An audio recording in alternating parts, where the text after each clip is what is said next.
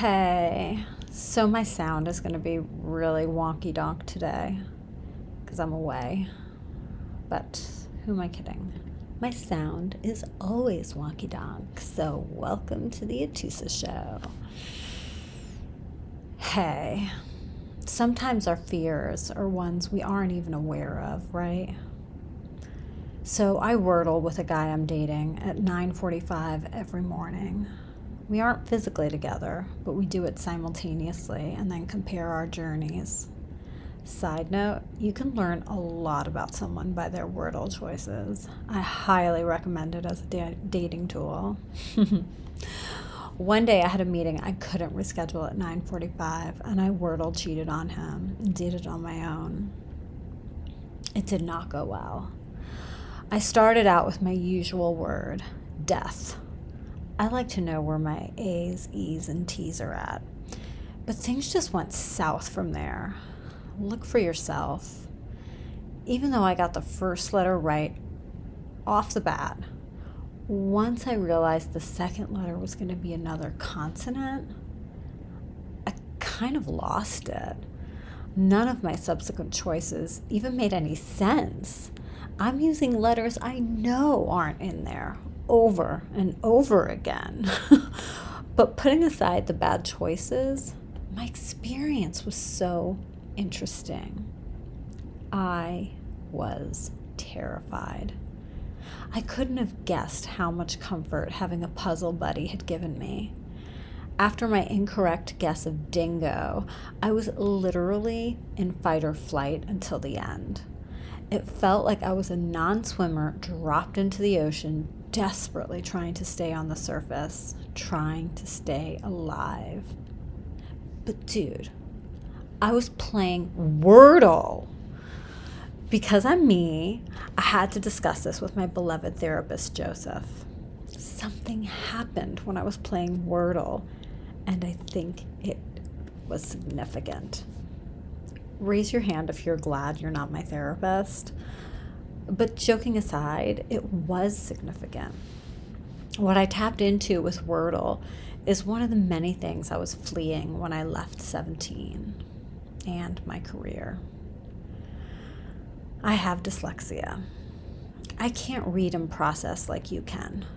Yes, it gives me some superpowers. People are always really quick to say that about dyslexia, that so many famous and successful people are dyslexic. And it's true. There are things I can do that many people can't. I have a daughter with dyslexia, and she's a fucking unicorn. This girl is ready to host the 7 o'clock hour of the Today Show tomorrow, and she's 9 years old, for fuck's sake. It's truly wild. But I don't want to just gear shift into what's amazing about this learning disability, because today I'm sitting with what's hard. I can't easily process text that my 13-year-old daughter can. She's a brain, but still, she's 13. I won't bore you with the specifics, but I have issues with my working memory, my brain's ability to hold on to small bits of content while it retrieves other information. Going to that next level of complexity is very hard, sometimes impossible for me. This also impacts my processing speed. I read really slowly, unless it's super easy and doesn't require any working memory. Like I'm the queen of the beach read. Where are my Emily Giffen fans? Anything else? Not so much. That's why I listen to a lot of talks, interviews, and podcasts. Much easier for me to retain information that way, because I often take notes. School was always hard for me, but like other dyslexics, I figured out my ways around the system. And once I became a fashion assistant, I kind of never had to read a complicated word again, so I was in the clear. Creating CosmoGIRL was a breeze. I've always been good at seeing what's on the horizon, and the prototype was essentially several tables of content and lots of images and headlines I pulled together with ease. It was a glorified art project, very much within my wheelhouse. But then I was an editor-in-chief. To be honest, I don't want to get into how hard it was for me. I'm here in New Paltz for July 4th weekend, typing while my oldest child is sleeping next to me. Just thinking about how I felt for so many years, being slammed with so much copy, so many pages to read day in and day out. It's hard. I worked around the clock, literally around the clock. I worked from home half days so I could focus better, not because there was that much work to do, but because it was so hard for me to read all that fucking content. And it took so many rounds for me to get the pieces where I wanted them. The dyslexia didn't make me lower my expectations for what I wanted, but I just didn't have the skill set to get it there with ease the way a typical editor-in-chief would. Most top editors go up the ranks through the features departments. These are people who love words, people who are good with words, people who can read words.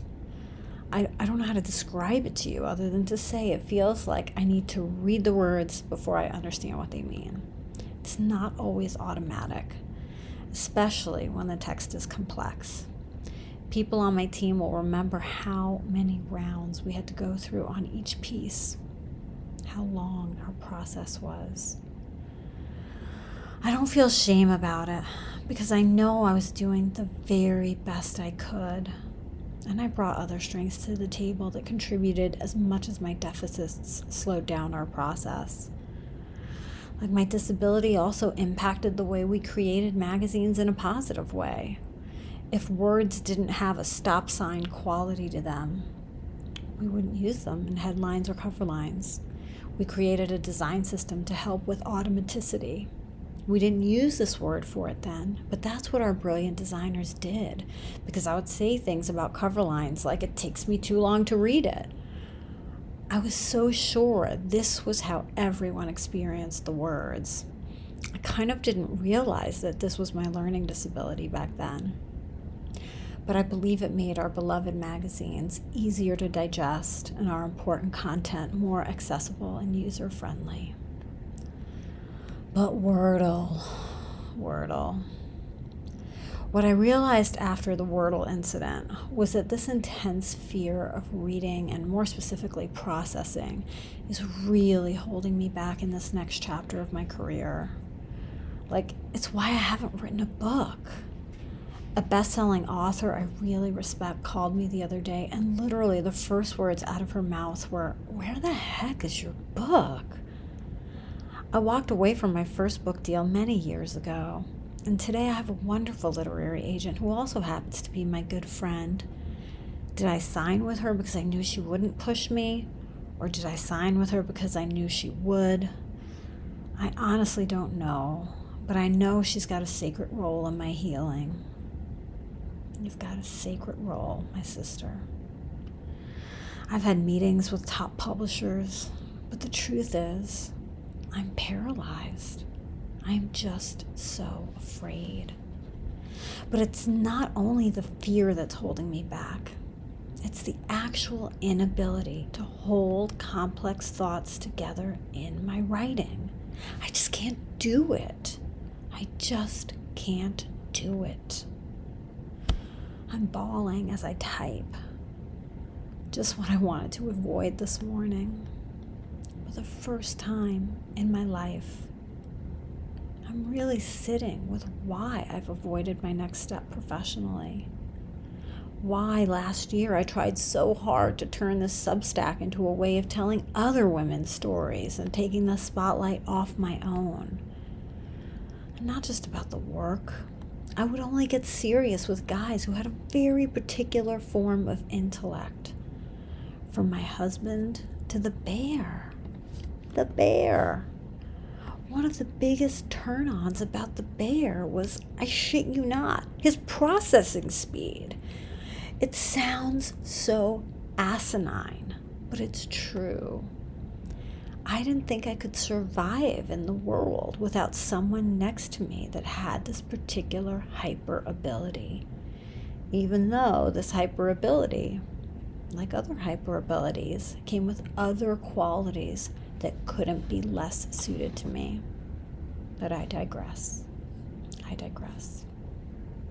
Listen, I can't tie this up in a neat bow.